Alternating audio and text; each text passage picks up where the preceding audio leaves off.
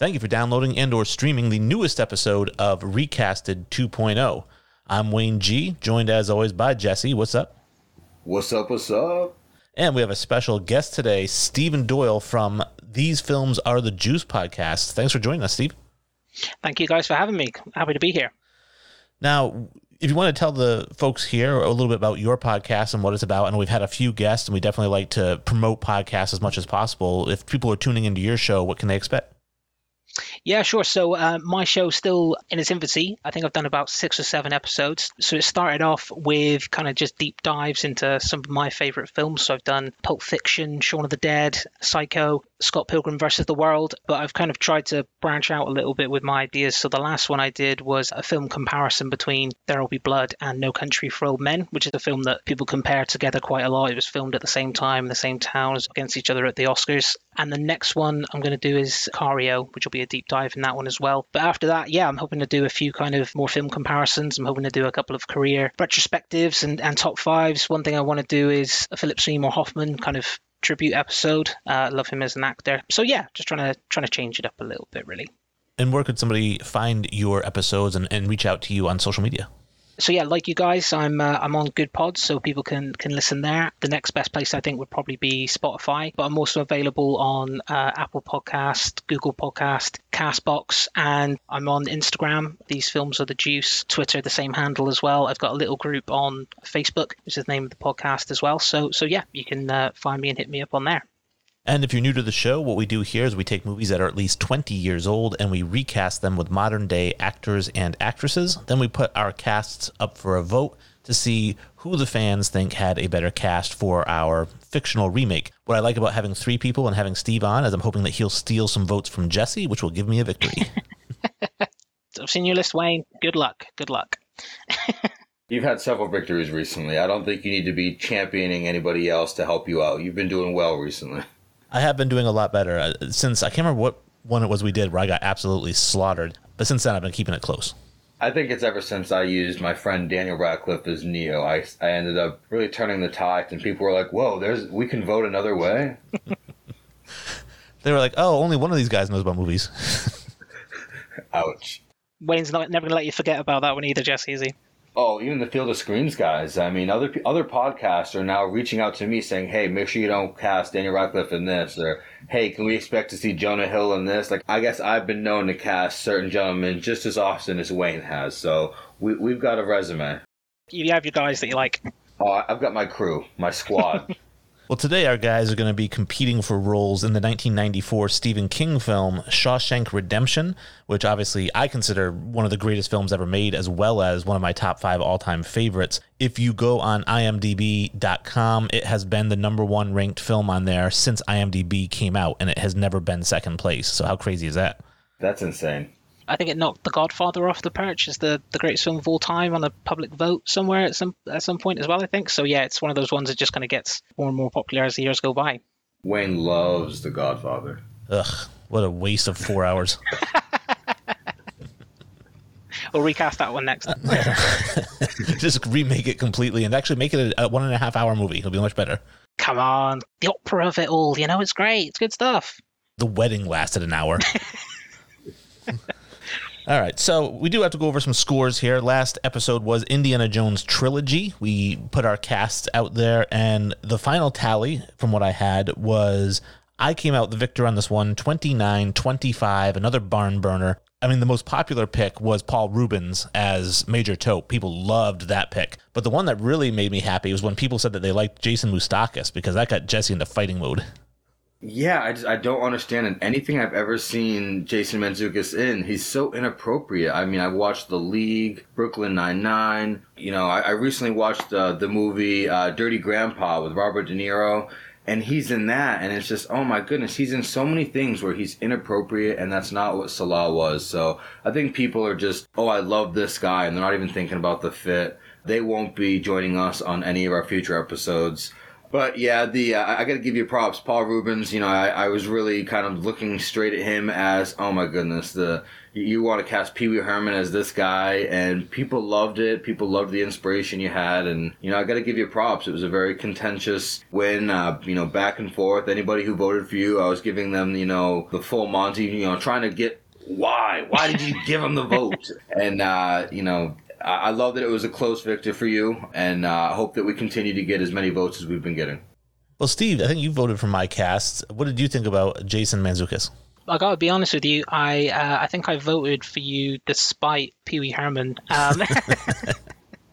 Jason Mantzoukas, I think, that was one I wasn't too sure about who he was, I think, at the time. But obviously, I knew when I looked into afterwards. But I do apologize, Jesse. Usually you're my guy on these, and I kind of always go with your choices. But I had to go with Wayne on that one.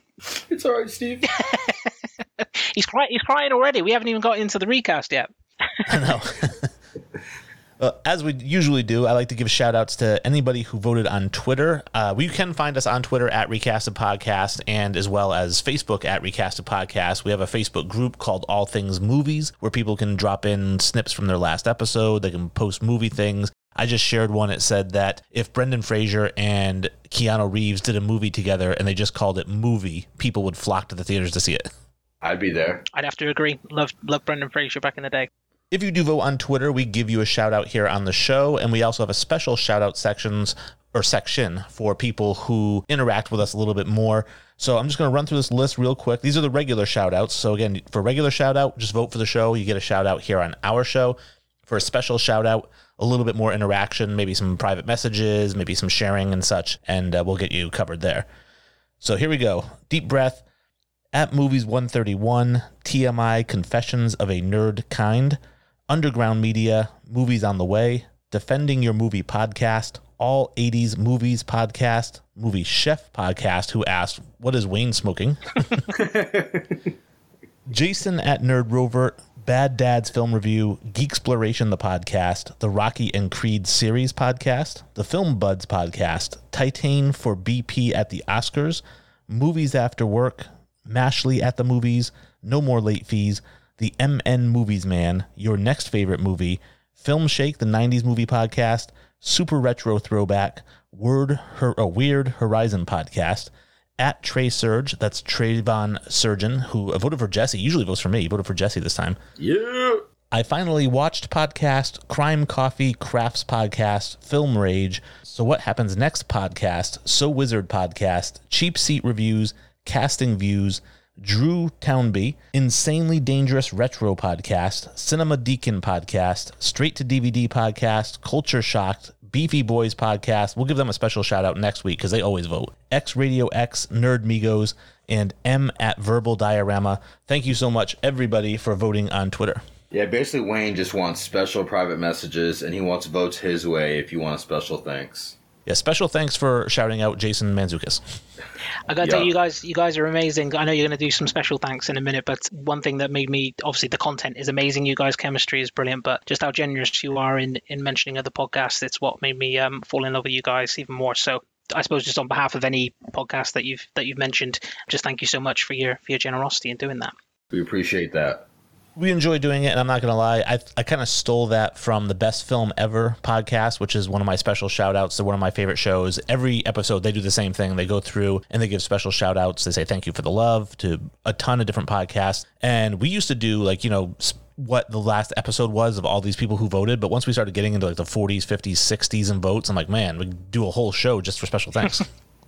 Yeah, no, I know. It just kind of shows how popular you guys are becoming as well. But yeah, no, it's such a good thing to do, and not to go off tangent too much. But one thing I found since kind of starting this is just how friendly and how nice the film podcast community, or the podcast community in general, are on social media. There's a lot of people out there always ready to kind of listen or give advice or help out in any way they can. There's not that competitiveness between each other. They want to help.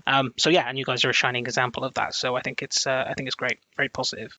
Now, I mentioned Best Film Ever podcast. This is a British film podcast. Ian is the host. He's from Canada, and their most recent episode was a review of The Prestige, and it was a really good episode. I happen to really like the movie The Prestige. What do you guys think? I've yet to listen to the episode because I listened to Ian's advice and he said I have to watch the movie first. And so I have to watch this movie. I haven't listened to that episode, but I have seen The Prestige, and yeah, I mean, anything Christopher Nolan's always going to be great. It's probably one of his more underrated ones, that and Insomnia, I think. But yeah, no, great film with Hugh Jackman and Christian Bale, especially. And keeping it in England, the Field of Screens podcast, these are our best friends on here, I think, and that is DKIF and James. They actually haven't done an episode in about a month. Their last episode was $1 Million Baby, which was a great episode, but I'm waiting for a retrospective to pop out. Yeah, I did reach out to them because I, like you, love listening to episodes and their chemistry over there. They love touching on all types of sports topics and what they're watching. They one of them did recently have a job change and is moving. So we're just staying patient with them. We know that once they get all settled, they're going to continue to pump out awesome content. Yeah, I really like listening to those guys as well. I think I've only listened to one episode, but yeah, no, always really good stuff. And I enjoyed them on your podcast as well. So yeah, looking forward to hearing them with you guys again. Yeah, that was Back to the Future. Yeah, that was great. I re-listened to it the other day. It was good stuff. I tried to fit in Anya Taylor-Joy wherever I could in this one, but I don't think there was a place for her. Oh yes, you would have felt the wrath. The warden. The Shoot the Flick podcast, Frankie and Scott. Scott had video game month, and now Frankie is making him watch A Walk to Remember. Which I actually enjoyed. I remember watching that with my first girlfriend, and I didn't realize it was Nicholas Sparks. I should have known because of the amount of cheese. But, he does pump out some pretty good romantic movies. The Notebook definitely is one that I'll give props to. Scott definitely hates A Walk to Remember. I'm hoping that they do get to watch The Notebook together and do an episode on it, because it's definitely a better film than A Walk to Remember. But it was a great episode as always from those two. Yeah, I don't think I've listened to these guys, but no, obviously one for the list to listen to. Not a massive Nicholas Sparks fan, I must say, but yeah, always open to new things, I suppose. Well, Steve, what is your take on romantic comedies? Because it's a genre that might be my favorite, and I think my favorite is Definitely Maybe with Ryan Reynolds. Oh, right, okay. Like I say, I think I watched Crazy Stupid Love, I think it was called. I went and saw that with my wife in the cinema when that came out a good few years ago. I was in a bit of a Ryan Gosling phase. I think I watched 3 Ryan Gosling films in a row at the cinema. So I enjoyed that one. Always like to watch kind of Love Actually at Christmas and Bridget Jones and stuff like that. But yeah, I can't say I'm a connoisseur of the rom-com genre. We've all been in that Gosling phase, Steve. You just can't help it, can you? It's the eyes. It's irresistible. The minute Jesse saw him in Remember the Titans, he was smitten. That's it. Oh, man. Gosling is my guy. I was like his dad in the stands. Coach! I think he's a bit of an underrated actor, to be honest with you. I think he's one of those actors you see the good looks first and kind of maybe don't appreciate the talent. But yeah, I think I watched him in Drive, Crazy Stupid Love, and The Ides of March, and he's great in all of them. 3 very different films, obviously. So it was. So yeah, no, I think he's very talented. I'm a huge John Grisham fan, so if you get a chance to watch Fracture with Anthony Hopkins and him, it's really good. Yeah, I've seen him in that as well. Yeah, no, very good. Let's just make this a Ryan Gosling love fest that episode, shall we? Well, wait till you see who I have in this cast. I did read earlier as well. Apparently, he's going to play Ken in the Barbie film. Margot Robbie's going to play Barbie, and he's going to play Ken. So, perfect. I have to go and watch that as well. The Movie Wars podcast, they had a war between Point Break and Fast and the Furious, which I loved that episode because I love both of those movies. And I didn't realize that they're the same movie until these guys pointed it out. But loved that episode. And then they just did Apocalypse Now versus Platoon. And I told them, I think I DM'd them. I said, I don't like either of those movies, to be honest with you. But that episode is fantastic. Really good episode from the Movie Wars guys. They really dive so deep. I was actually talking to Kyle this past week, and he was talking about how exhausting it was to go through the research for both these movies and, actually do the recording because of how much they went into and how much they enjoyed just watching these movies and dissecting them. And I agree, Wayne. I listened to the episode on, Point Break and Fast and Furious, and they kept listing the comparisons, and I was like, oh my gosh. It was like a light bulb moment. I will have to listen to the Apocalypse Now and Platoon episode probably straight after we stop recording. I love Platoon. Do like Apocalypse Now, but yeah, no, that sounds like it'd be amazing. And yeah, kind of when you just said that, then that they pointed out that Point Break and Fast and Furious are the same films. I'm like, yeah, no, I can see that definitely. So yeah, no, that one sounds great. They did a really funny bit in the beginning with to figure out which movie you're watching. Is there a young cop that kind of infiltrates this outlaw gang? And then it's does he become infatuated with the leader of the gang? And it goes through this whole list, and at the very end it goes, does your movie have Vin Diesel in it? Then you're watching Fast and the Furious.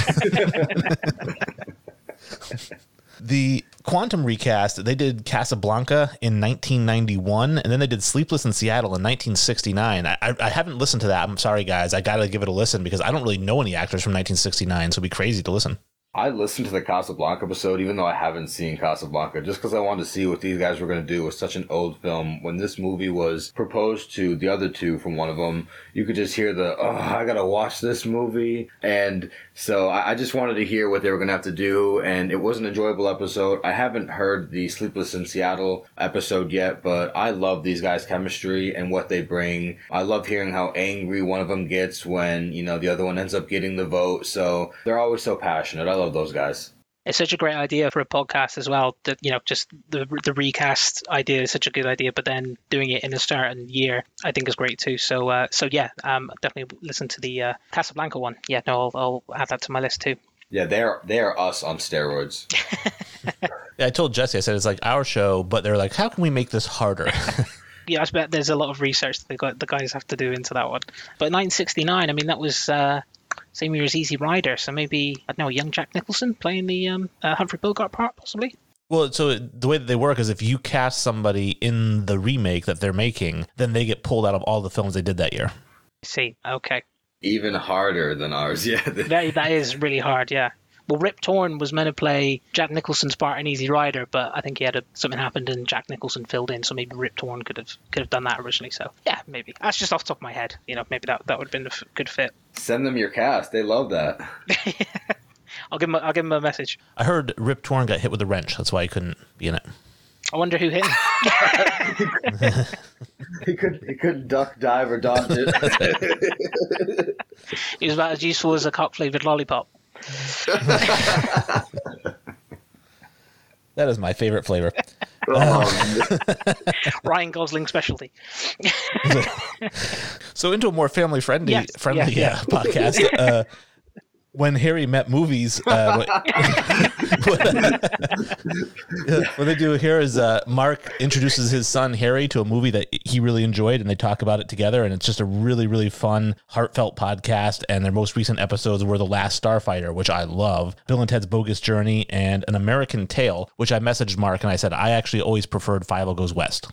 I love listening to their episodes. I have not seen The Last Starfighter, but I actually watched the trailer for it after listening to their episode. I love that their episodes aren't super long and drawn out. They get to the point, and they have a fun bowl that they pull some questions from, so it's not the same episode every time. It's different questions, and they love getting into the movies for the first time, so love their episodes. Haven't listened to all of them, but definitely keeping them in my rotation. Yeah, so this is one that from directly from you guys that I definitely need to listen to. I've actually recommended them a couple of times to some friends who are basically in the same situation. They're at a certain age where they're starting to show their kids films that they loved when they were younger. So I've recommended When Harry Met Movies. So yeah, no, I definitely need to listen to some of them. I think did Flight of the Navigator as well recently? Oh yeah. So yeah, I loved that film when I was a kid. So yeah, I'll definitely have to listen to a couple of theirs. New to this special shout-out section here, we have Sequel Pitch. This is one that I've been interacting with quite a bit lately. They recently did a sequel to Sleepless in Seattle. They did a sequel for The Mummy 1999. Even though it already has a sequel, they're trying to do it better, which, shouldn't be too hard. And then they did a review of Uncharted. It was a spoiler-filled episode, but I really love these guys at Sequel Pitch, and I'm really trying to get them to do a show with us. Every time I listen to an episode, I send them my sequel pitch idea, to the point that they actually requested me to do a video pitching one of my sequels. So I pitched my sequel for Joker and I sent it to them. That's awesome. Yeah, we love to see new budding relationships like that. And these guys have, a fun idea. There's plenty of bad sequels out there, most of them actually. So for these guys to try and tinker with them and come up with fresh ideas is very fun. Yeah, definitely. I've seen these guys a lot on Twitter as well, and again, another brilliant idea, and they seem very interactive too. So yeah, looking forward to giving those guys a listen as well. And I loved The Mummy when that came out, and yeah, as you say, kind of quite disappointed in the sequel. So yeah, no, I'll definitely give that a listen. Breathtaking CGI with the Rock, right? Listen, they had the CGI in that eyebrows, so they had to do it in some way. That was a spin-off. That was a Scorpion King. That was a whole different spin-off. But yeah. Yeah, but he was introduced in The Mummy too. Oh, he's so bad as an actor. And then we have 3 films and a movie podcast. These guys are great. They review a lot of different movies. They'll recast movies from time to time, and they recently had me on an episode that should come out the beginning of next month in conjunction with The Batman. I was on their show recasting Batman and Robin. Which definitely needs recasting. I told Wayne that I tried to watch it recently because I loved it as a kid. Mr. Freeze, I was a huge Arnold fan, and I got about 15 minutes in and had to turn that crap off. It was just a big mix of corn and cheese. It was just so corny and cheesy. Yeah, it's a shame that the first introduction of Bane into cinema was that, and not Tom Hardy's rendition of it. But I mean, Arnold Schwarzenegger, I mean, he got paid something ridiculous for it, but I felt like he gave it his all. He brought in as much comedy to it as he could. I was a big Alicia Silverstone fan back then as well, so yeah, it was a bit of a disappointment. So yeah, no, I think that's it. We were all big fans. Oh God, loved her. Yeah, no, it's a good choice for recasting, I think. And then this one's more of a shameful plug for the special shout-outs, but the Man Hour Radio Show, it's a sports podcast / TV show / radio show in Louisville, and I happen to co-host on there about once a week. I'll be co-hosting with Brandon, or Beastie as they call him, tomorrow night, so that'll be fun. Listen to the Man Hour podcast and hear some more of me. If you can't get enough of me, listen to the Man Hour. Nobody calls him Beastie. No one can get enough of Wayne. And then the last one we have here is a film podcast called These Films Are the Juice. We discussed it earlier, but Steve, so nice of you to get the special shout out here, and you're always interactive with us. So again, I know if there's any more that you want to talk about the show, what's your, I know you mentioned you have an episode coming out. I know you said There Will Be Blood. What did you say the next one was going to be again? Yeah, sorry. So the next one will be a deep dive into Sicario. So I wanted to, basically, I went and watched Dune and Last Night in Soho quite close together at the end of last year. So I wanted to do an episode on an Edgar Wright film. So I did Scott Pilgrim versus the World, and then I wanted to do Sicario because I think it was 2015. That was my film of the year that year. I absolutely loved it. So I haven't watched it in a couple of years now. So I'm going to do a deep dive into Sicario for my next episode. So that will be my, you never stop working, Wayne, do you? So I've got to watch that tonight, take some notes, and I'm going to record it for the next few days. Wayne never stops watching TV. I don't know what he does. I don't know what he does with it, but he's constantly binging new stuff. But yeah, you're pumping out episodes. I myself still need to watch The Last Night in Soho because I'm a big Anya Taylor-Joy fan. And definitely looking forward to listening to more of your episodes. Appreciate that, Jesse. Yeah, it's really worth a watch. I thought it was great. It had its kind of detractors. I think obviously I won't spoil anything, but I think for the last half hour or so, people thought it got a little bit silly, but I really enjoyed it, and that was my first exposure to Anya Taylor-Joy. Definitely more on the side of Jesse than Wayne with an opinion on her. Mackenzie Thomas, who plays the other lead in it, is great as well. First time I'd seen her in anything, so both were fantastic. And speaking of binge watching, I've been, of course, binge watching Billions since that came back out in 1883. I've been keeping up to date with, and The Walking Dead is back, so I'm so excited. Oh, The Walking Dead. How many seasons are they on now? 11? 11 in the final season, yeah. Oh, perfect. It's they've been walking for so long. They're probably tired. Dead tired. Which makes sense. I actually watched a movie that Steve brought up recently, and it was No Country for Old Men. It was the first time I'd watched it. I hadn't seen it, but had heard so much about the performances and really, specifically Javier Bardem's performance. And so I watched it. I really enjoyed it. I feel like I need to watch it again to just maybe capture some more. Some movies, have layers like that. And so I feel like I'm going to go ahead and give it another viewing and just try and capture some more of it. Not that I feel like it needs it, but that I'm going to give the movie the opportunity to give me more. I feel like some movies really have that deep impact. So I really did enjoy that. Not really binging any TV shows right now, to be honest. I've just been watching, reruns of The Office and reruns of Impractical Jokers because those guys are silly. I'm really glad that you watched No Country for Old Men, Jesse, and I can completely understand where you're coming from about watching it again. It took me a couple of goes to really appreciate it, I think, and let it sink in, especially with the ending, just because the ending's so jarring, right? Like the very end. It kind of just stops. It's got that kind of Sopranos feel about it, but glad that you watched it. Did you feel that as well, kind of with the ending to it? Yeah, I didn't want to use the word unsatisfied, but I just wanted to say I'm hoping that I get more out of that conclusion than I did the first time. I mean, the whole film was so good, and then for it to end like that, I was not stoked. I mean, so I'm hoping that, if I watch it again, I'm going to be able to kind of understand more about the ending in general, maybe just why it did that, more about the film. But I definitely enjoyed all of it. I think was it his little air tank and his little deadly, and he did the way he talked, call it. It was I thought he was awesome.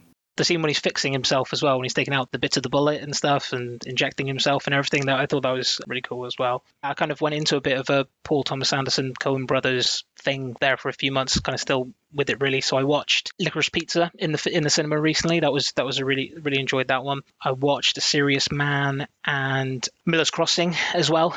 Both of those for the first time, Coen Brothers films. So really enjoyed those.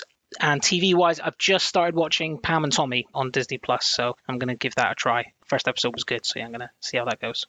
Trying to get my girlfriend to watch that as well, because we're both kind of from that generation where we can appreciate, running to the internet to see that awesome cinema that they produced.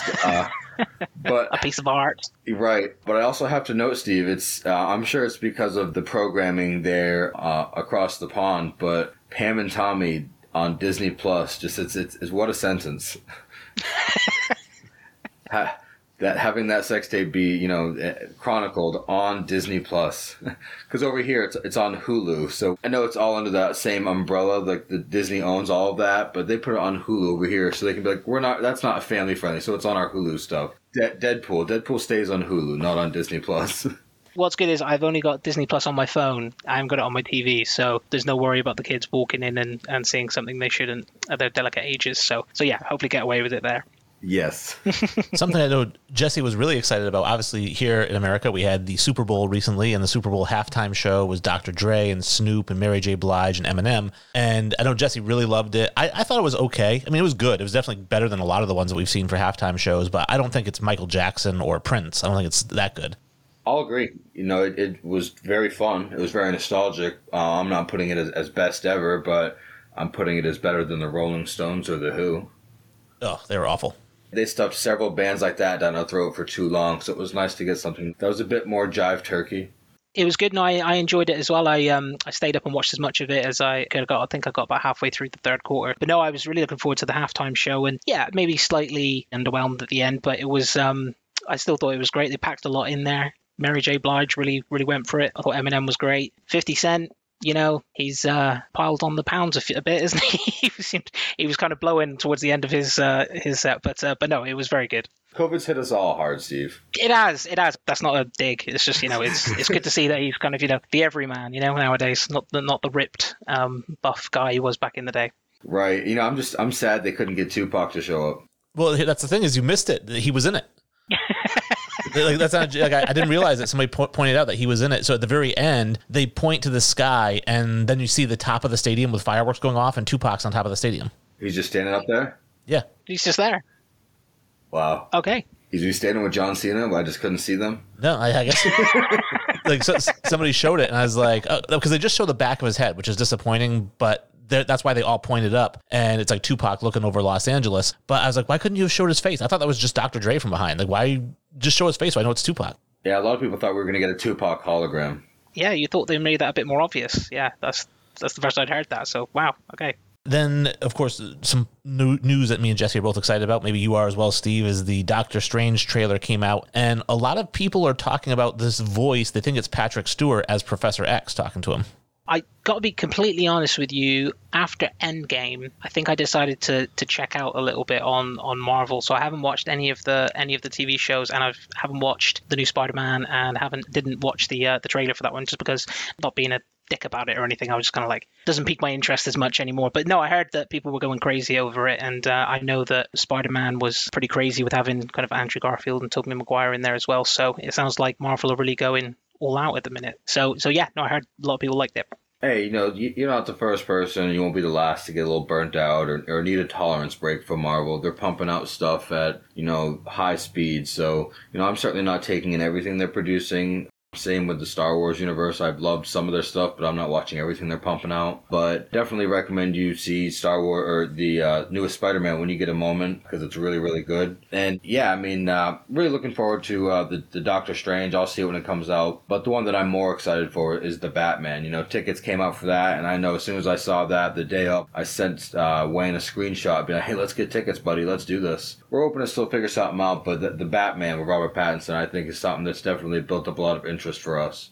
It does look good. I've definitely watched the trailers for that one. It does look very good, especially Colin Farrell, just completely unrecognizable as the Penguin there. So yeah, I might give that one a go. Colin's one of Wayne's favorite actors. Yeah, I hate him. Not even Collateral? Not even there? Not Collateral, sorry. Miami Vice, sorry. No. The only thing I've seen him in, actually, the most recent things he's been in, I've liked him in. I really liked him in Saving Mr. Banks. I thought he was fantastic. Okay. You liked him after he got himself clean and kind of, If that's what it is, I just like him since he got better at acting, so. He's not good at Daredevil. I mean, Phone Booth is When I think of the genius of the title of The Batman, every time I say it or I hear it, all I can think of is Heath Ledger when he's talking to the bad guys and he's like, kill the Batman. Kill the Batman. Yeah. So that said, do you guys have anything else before we get into this recasting? Let's do this. Let's go for it. All right, let's do it.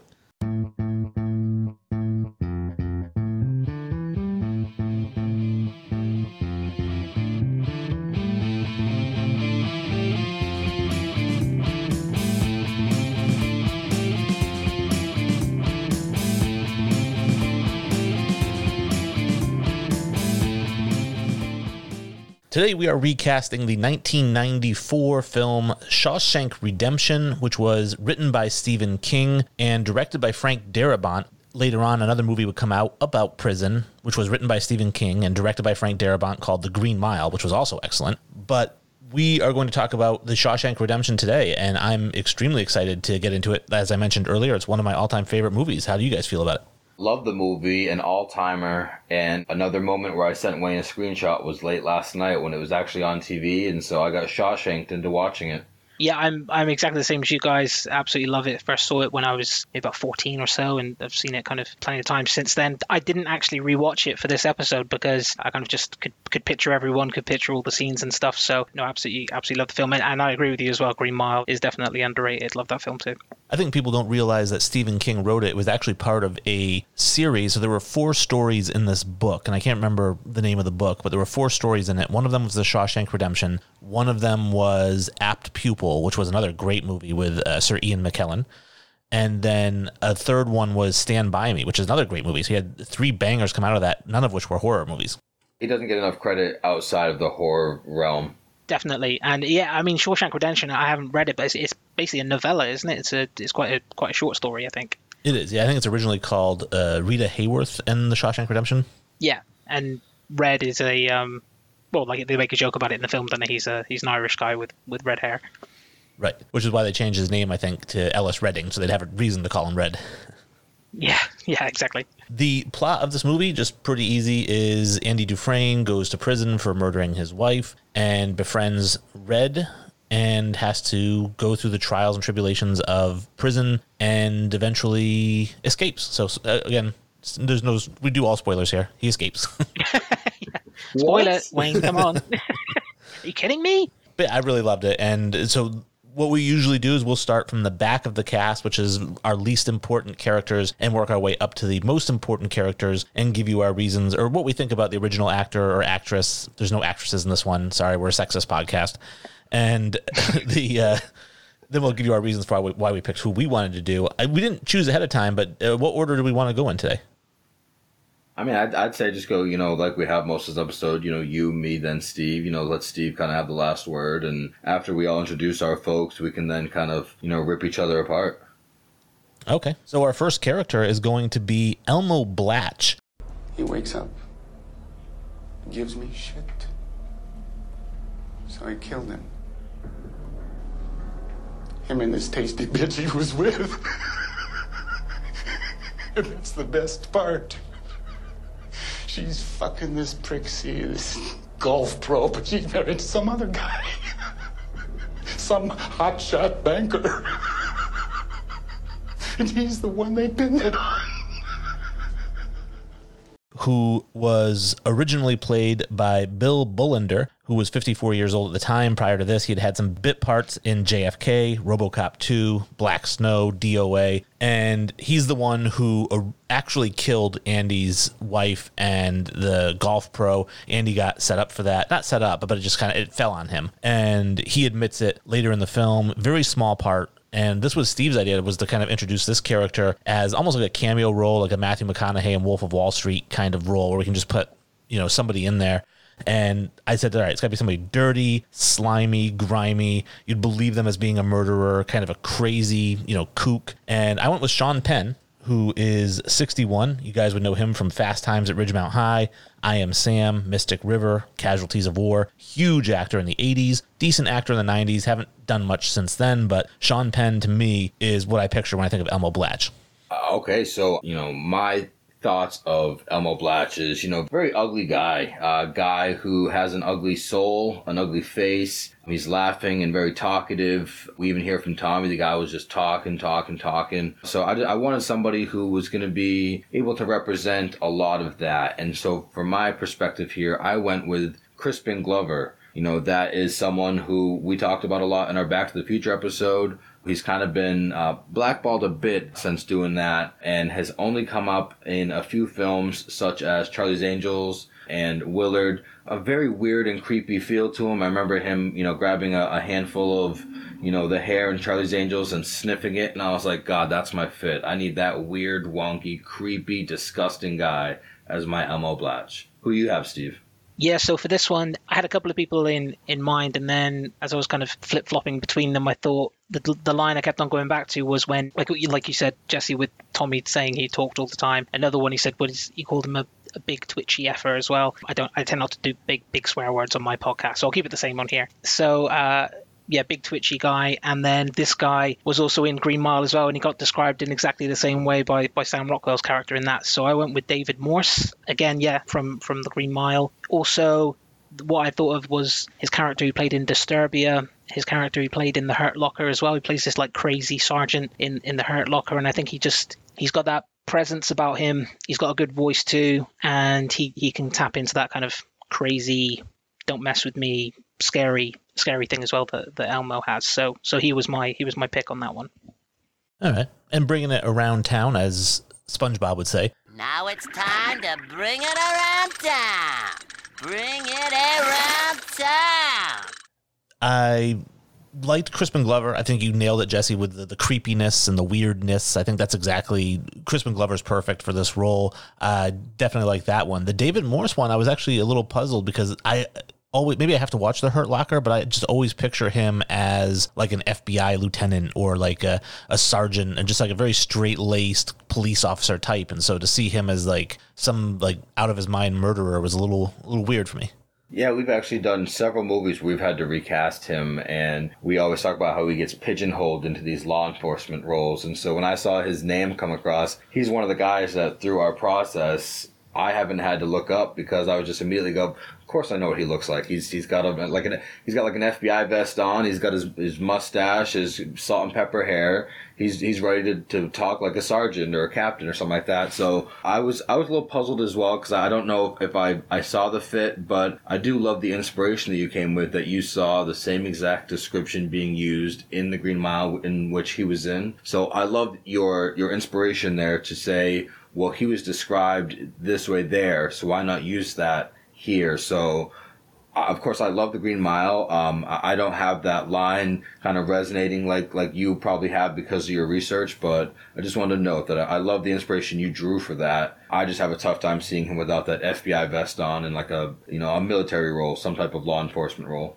I appreciate that, Jesse. Thank you. And yeah, no, I can understand definitely what you guys are saying about maybe not seeing him in that role. And yeah, like I say, I mean, the other things I thought of him from, he was in a couple of episodes of a series of House where he played like a detective as well in that. And yeah, kind of quiet and reserved. But yeah, he has got that kind of, like I said, in Disturbia and Hurt Locker, just like in the Hurt Locker especially, it's just he's just this like kind of wild sergeant. He loves how Jeremy Renner is such a off the wall kind of crazy guy who disables bombs, so he's really into that. And in Disturbia, obviously, plays quite a creepy guy as well. So I just thought, just someone who can kind of just bring everything to it, the physicality, the voice, and he can possibly tap into that kind of craziness. But Crispin Glover, I love that one, Jesse. When I looked at a few of yours, Jesse, I was kind of like, oh wow, my mind just didn't go there. But then when I saw it, it's like, yeah, that's a great fit. And Sean Penn as well fits right into what we talked about, Wayne, when we mentioned it, a kind of, quite a big actor playing in this cameo role, really. So yeah, no, like both of yours too, definitely. I like the Sean Penn Wayne. You know, I wanted to make sure I noted that before we moved on. I think he's a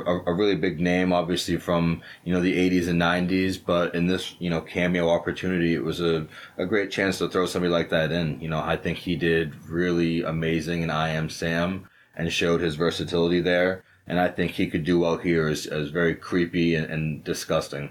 So the next role would be Hayward. I'll be all right. Him? Hell, what about me? Crazy old fool goddamn near cut my throat. Oh, shit, Hayward, you've had worse from shaving. What the hell did you do to set him off anyway? I didn't do nothing. I come in here to say fairly well. Ain't you heard his parole come through? Originally played by William Sadler. He was 44. We've known him as Die Hard 2. He was the bad guy. Stuart, Bill and Ted's Bogus Journey. He's Death. You know, he's in Hard to Kill. He plays the governor or whatever it is that Steven Seagal beats up. And for me, this was a throwaway role. So, I mean, that's why I have listed here. He has about 7 or 8 lines. He's kind of funny, a little bit goofy. Doesn't strike me as very intelligent, kind of a white trashy guy. I don't know what he's in there for. But I was like, all right, I need somebody who's going to be a white trashy throwaway guy. And I went with Chad Michael Murray, who's 40. Now he's been in House of Wax, Cinderella Story. He did a lot of like kind of those teenage type of things when he was coming up. But I think he's kind of expanded. He's in Riverdale now as Edgar. So he's a little bit darker. And not that you have to be dark for this role, but I think he could play the unintelligent white trash. All right, and so for this role, first I'd like to start off because my girlfriend will not let me get through this. It's Haywood, not Hayward. She had a problem when you'd wrote it, so take that up with her. And you know, for this role, I find somebody who is, you know, goofy, kind of uneducated based on the way he speaks. He's certainly not alone in that, but in his opportunities on screen, he's not forming a lot of complete sentences. He is kind of goofy, but I also think he's got like a raspy, older look to him. You know, I wouldn't put him in that same age range as Andy Dufresne, maybe a little prison hardened.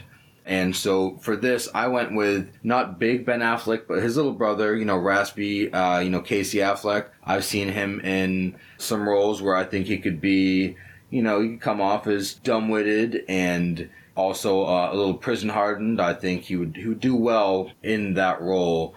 Brooks will certainly hold up my Casey Affleck with a knife there. So yeah, I chose Casey Affleck, and a lot of people will know him from Good Will Hunting, Gone Baby Gone, and Manchester by the Sea, not just Ben's little brother. But I think he's got himself a nice little resume himself.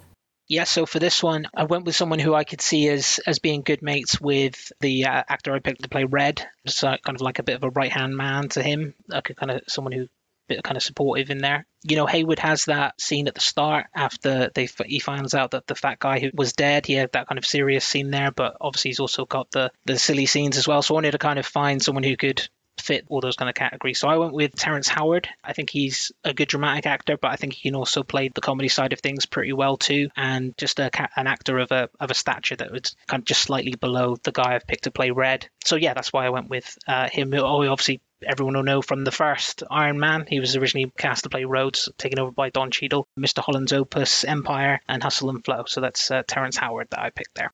I have to say, I was a little bit puzzled by both of these picks in the sense that, obviously, being a throwaway role, we like to throw in somebody who maybe hasn't had a chance to act, like a stand-up comedian or an athlete or somebody who we're giving them several lines to kind of get their movie career started. And you guys went with a couple of juggernauts, 2 guys who I think have both been nominated for Academy Awards, and that threw me off a little bit. However, I will say with the Casey Affleck, I think he fits that, you know, again, that mold of he can play like the trailer trash kind of guy, so I can see it. He can absolutely do anything. He's a great actor. Terrence Howard's a great actor as well, and Jesse will definitely back me up on this. I love diversity and I love kind of mixing up the roles. I just feel like Terrence Howard he always comes across as a bit of an asshole to me, and I don't know, I didn't get that from Haywood.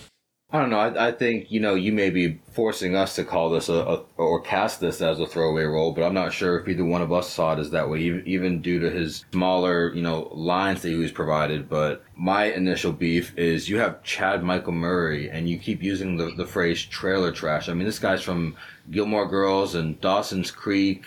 I mean, this is one of the prettiest boys of the 90s, and you want to call him trailer trash? I don't think he fits. I think that outside of Boggs, I think Haywood's the ugliest guy inside that prison. And so Chad Michael Murray is not a fit for me. I had to pick a guy who is not a great looker, but I also wasn't thinking of it as, let me pick some lower actor who really crushed it 15 years ago. So that's why I think, you know, Casey Affleck was a good fit. As far as Terrence Howard goes, I'm not as puzzled. I like it. I think that he has shown, especially with Hustle and Flow, that he can be someone who can, find himself imprisoned, someone who has a love for music. I mean, we see Haywood in the film die for some music. Dufresne is getting all these books, and he goes, come on, you couldn't get some music in. And when he's playing the two Italian ladies broadcasted throughout the prison, that's when he wanted to hear some Hank Williams Jr. So honestly, I can see Terrence Howard in this role. I'm not sure he's too big. I mean, he got pushed out of Iron Man, so I'm not sure he's too big for anything. So I actually like the fit more than I like the fit of Chad Michael Murray. Appreciate that again, Jesse. Thank you. This will be the pick on Wayne casting here. Yeah, Chad Michael Murray, when I saw that as well, I was kind of like, wow, God, Wayne, you want someone to really kind of take notice take the attention off of everybody else. As soon as he pops up on screen, you're like, oh my God, wow. But I similar to Jesse, I don't really see it as a throwaway role. I think it's a character who's quite important. Actually, I mean, I remember when I think back to the film, I think of him sitting at the table, kind of 1 second laughing, he's getting all the cigarettes in, and then he finds out the kid died, and it's a complete change and gets very serious about it, and him listening to the music, and when Brooks has the knife to his throat. So I think he has some important scenes in there. So yeah, I thought Chad Michael Murray, I couldn't quite see it, maybe a bit too pretty. Casey Affleck, I was a little bit puzzled at first with that one, but now when I hear you talk about it, Jesse, I can see the fit a bit better. I would put him as a better actor and a more further up the list in Hollywood than Terrence Howard. I think maybe he's a little bit too overqualified for that role, but the character he played in Ocean's 11 has that kind of kooky side to him that Haywood has as well. So I'm sure he could do it. I just thought maybe he was a little bit too high in stature. But yeah, a good pick as well, I think. Thank you. The next role we have is Boggs. Hey, anybody come at you yet? Anybody get to you yet? Hey, we all need friends in here. I could be a friend to you. Hey, hard to get. I like that. So Boggs is the homosexual gentleman who is after Andy, loves Andy, has this infatuation with him, and makes Andy's life hell for a couple of years until they get to tarring the roof there. That's when things kind of take a turn for the better for Andy. But, Boggs, to me, he was originally played by Mark Rolston, who was 38 and was in Aliens, Body of Evidence, not the Madonna one, the earlier one. Later on, he was an Eraser with Arnold Schwarzenegger. He nailed this role because I hated Boggs, so I thought he crushed it. And I wanted to find somebody like that. My notes here, Creepshow is number one. He's overpowering to Andy, so he's going to be able to force Andy down and do whatever he wants to him. Just sleazy, slimy. He's a bully. And for me, I went with Jai Courtney, who's 35. He was in Jack Reacher. He plays the bad guy. A Good Day to Die Hard. He's young John McClane's son, and Terminator Genesis. To me, he always comes across as like that bit of a creep show, and he's a little bit bigger and bulkier. I think he'd be able to push Andy around and hold him against a wall and do whatever. So for me, even more disgusting than Elmo Blatch is Boggs. I think Boggs and the sisters, I don't even know if it's just, Andy Dufresne that they zero in on. I think it's any newbie that comes in, they torment, because that's the type of disgusting soul that they are. Red even refers to them as not even being human. And so, I see someone who is just utterly disgusting, bad, but also someone who can put up a fight, because you see him constantly putting, not just a sexual beating on Andy, but he's really, kneeing him, punching him, and yeah, he's got a group of buddies there, but I think he could hold his own in a fight as well. So for that reason, I went with an actor who, honestly, I've only seen him in one thing, but that one thing fully encapsulated what I saw from Boggs. The one thing is Get Out. And the actor I'm talking about here is Caleb Landry Jones. He plays the brother in the Very Crazy Family in Get Out. And if neither of you have seen it, I highly recommend it. I know Wayne hasn't because he's not a big horror guy. But Steve, if you haven't seen it, I highly recommend it. And I think you'll absolutely see this fit.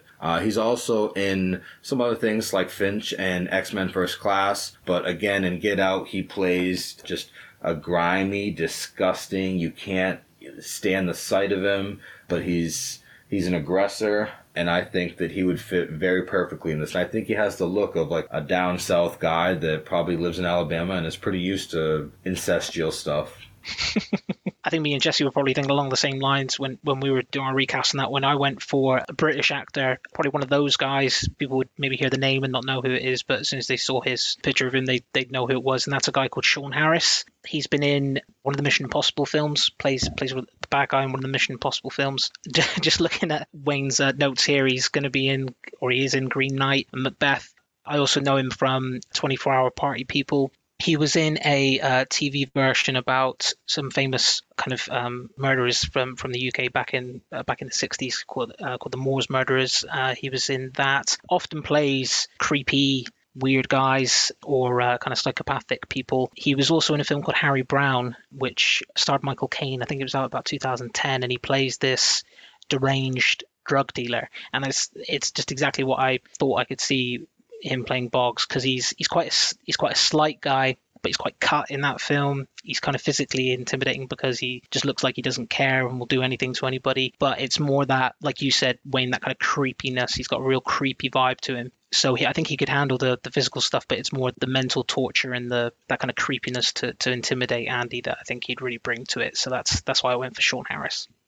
I think both of you guys nailed it with the creepy side of things. For me, the only thing with Sean Harris, I think, was that I felt like he's a little bit more clean cut, like high society. The stuff I've seen him in. I know I haven't seen him in something where he plays a little bit more down and dirty. So that was my only criticism of that. But he definitely does seem, again, the right build. He seems the right, age that it would be. And he seems like he would fit that kind of creepiness. It's just a little bit more, less trailery. And with Jesse's, obviously Jesse nailed the trailer park side of it. The only thing, the criticism I had for Caleb Landry Jones is he looks like he's like 16 years old. So unless Andy's 9, I just don't see him pushing Andy around, I mean, but you can see on your document here, sir, that he's 32. He's an ugly looking gent, and that grew up from an ugly looking kid. But I think with him and the help of the sisters in there, he'll make a pretty good Boggs. I liked yours, Wayne. Again, I think you're riding the pretty guy train a little bit with Jai Courtney. I think that Boggs, again, is pretty ugly, not just in his soul, but on his face. But I do like the fit as far as what I've seen him in. I did like him in Jack Reacher, and I think that he would really fit. And I wasn't as familiar with yours, Steve. I've seen him in the Mission Impossible films, but I can't,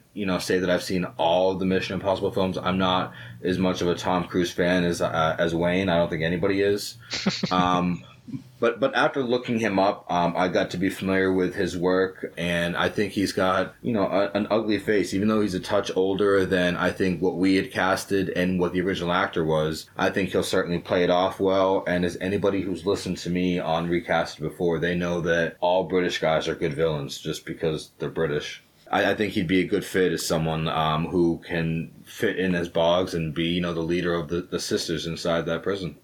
Yeah, the film Harry Brown that I mentioned, to be honest with you, you don't even have to watch the whole film. He's only in like one long scene. I'm sure you can get up on YouTube. I'll send a link to you guys. I think if you see him in just that one scene, you'll kind of see why I kind of went with him for it. Caleb Landry Jones, Jesse, I will definitely watch Get Out. I haven't seen him in anything, but as soon as I saw the picture of him, I just kind of thought straight away, me and you were probably thinking along the same kind of lines of the kind of creepiness, because he's got that face that I could really see playing that role. And Wayne, I liked yours as well. Jai Courtney, I've seen him in Suicide Squad. I think that's the only thing I've seen him in, but he was, again, another good looking guy, but I think he can definitely, bit of makeup and stuff, he can be made to look more down and dirty, and he's definitely got the physical side, but I think he can definitely play the creepiness as well. So I like both your guys' picks on this one. Yeah, he's what, Captain Boomerang? Yep. Oh yeah, why didn't you list that, Wayne? I didn't even think about it, but yeah. I only had space for 3 things. But you put Good Day to Die Hard? Yeah, it was a leading role. He was the John McClane's son. It was like a lead role for him. I remember him more from Suicide Squad. Good point out, Steve, because I mean it actually makes me like your pick more, Wayne, now that I can remember him as, Boomerang. I think that guy's definitely a creeper. Well, the next role we have is Brooks Hatlin, and he works in the library with Andy. Maybe I should get me a gun and rob the foodway so they'd send me home. I could shoot the manager while I was at it, sort of like a bonus. I guess I'm too old for that sort of nonsense anymore. I don't like it here. I'm tired of being afraid all the time. I've decided not to stay. Well, Andy gets transferred over there, but he was played by James Whitmore, who was 73 years old. Prior to this, he'd been in a bunch of stuff I'd never seen, like, The Adventures of Mark Twain and Where the Red Fern Grows, which we had to read in school, but I never saw the movie. For me, the notes I hear, he's old, obviously, very soft, kind, grandpa type. I think he's in there for murder, so he must have done something really bad a long time ago, but just very soft-spoken and meek and feeble, and I really liked the character of Brooks a lot. And the actor I went with is David Strathairn, who's also 73 years old. I just finished watching him in Nightmare Alley. He plays Pete. He's in 8 Men Out as Eddie Seacott. He was in Billions. He plays Blackjack. And, of course, the Spiderwick Chronicles. He's the father who's been trapped in another time. But he always kind of plays like a dad-type role. So now that he's older, I feel Granddad is a perfect role for him. Yeah, Brooks is definitely someone who I think is institutionalized, defined right there. He is someone who has spent more than half his life in there, and you can see he can really not handle it once he gets out. It was really hard to watch, as someone who bagged groceries at one point, seeing him struggle with the double bagging and writing that letter, his final letter back to the boys in the prison. It was tough to watch, and so I was looking for somebody who you could believe had kind of done something, bad way back when, but had been, I don't want to say prison hardened, but I mean maybe just kind of softened even because, being in the library, he was befriending, a bird, feeding a bird, asking Andy for food the first day he sees him. So for that, I wanted somebody who was once considered very cool, but now definitely more fits into that grandpa vibe, and that's Henry Winkler. We know him from, Happy Days as the Fonz. He's also in Click, which is a movie that will make Wayne and I both sob like little babies. And he's in The Waterboy as the coach. And so to me, I wanted someone who you could endear yourself to and really have a tough time watching him write that final letter and, say his goodbye in the way that he did. Cool. So I went with an actor who, I think I could already tell what certainly Wayne might say about this one, but I went with an actor who generally maybe plays more sinister characters, but I think he's a great actor. I've only seen him in a few things, but I just love what he does, and he's called Jackie Earle Haley. I've only seen him in Shutter Island and The Watchmen, but I know he's in kind of the remake of Nightmare on Elm Street. He played Freddy. Obviously, that's exactly the kind of actor you want as this soft character, Brooks. And and I know he's been in a few other things. The reason I picked him, even when I'm just looking at it here, I just know what you guys are going to say, and it might be a bit of a foolish pick on my part, but there's the scene that he, as you say about Brooks, he obviously went to prison for killing someone. And I know he's very old and kind of frail and a sweet guy, but I never believed that bit when he had the knife up to Haywood's throat, and I never believed that bit where you'd think, I can't see this guy in however many decades ago it was that he killed someone. So I just wanted someone in there who would be a bit more, you could see had a kind of threatening side to them back in the day, or could have committed murder. But Jackie Earle Haley also, I think, can bring out sympathy from people too. There's a scene he has in Shutter Island with DiCaprio in the prison. I certainly felt quite sorry for him when he was in there, and so I think he kind of brings that thing where physically, even though he's an older guy, he's only 60 in real life, but I think he can be made to look a bit older. You'd feel that, he could still maybe kill somebody. You can see why he's in prison, but also could play off the sympathetic side of things as well. So that's why I went for him. So I definitely, not to keep picking on you, but this was my least favorite pick, I think, of all of them. And I mean, I'm not going to lie, you took some of the wind out of my sails. I was going to say Grandpa Freddy Krueger is good.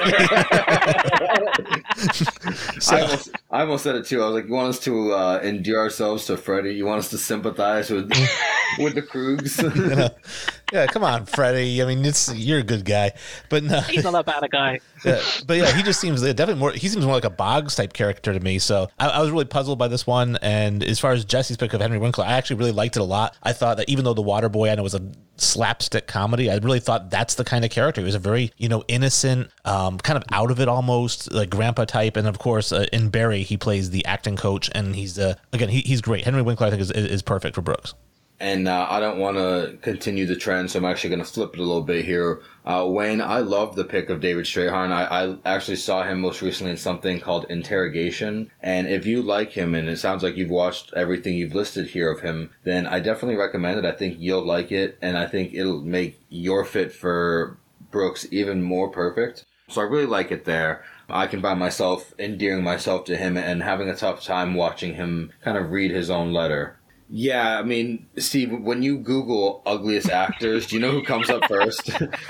Is it Jackie Earle Haley, is it? Oh, he's always right up there with the ugliest actors. And so between not just like his resume, which is obviously pretty gruesome, but his face, I mean, it's just hard for me to even feel bad for this guy.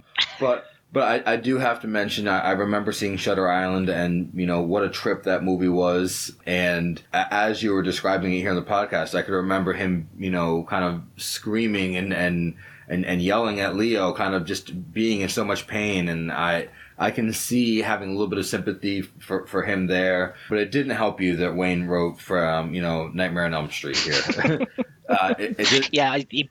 Yeah, he made sure he put Freddy in the brackets as well there, just in case you didn't realize. In all caps, too. Yes. Yeah. I think this is going to be, you know, the one pick so far where I have to, you know, ride the Wayne train as far as, you know, liking his fit more so than yours. But it's not to bashers. It's just somebody who's that ugly and also plays a murderer, which I could see the tie in there. I could see you tying it in. But this guy, you know, I don't know, man. I don't love the fit.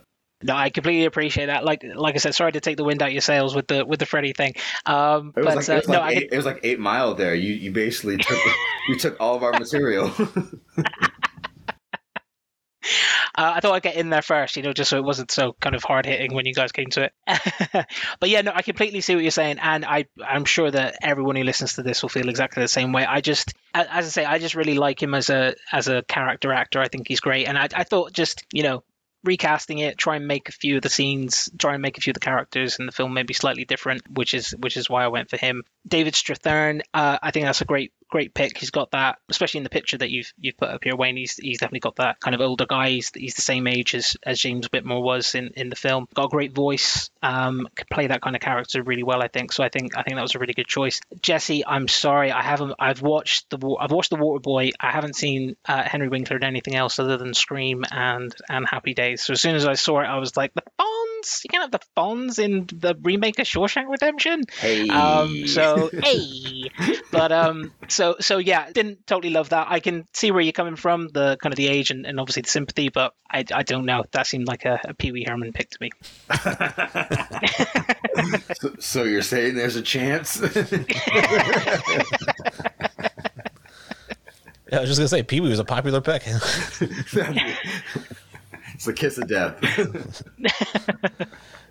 The next pick we have here is Tommy, and Tommy was played by Gil Bellows, who was 27 at the time.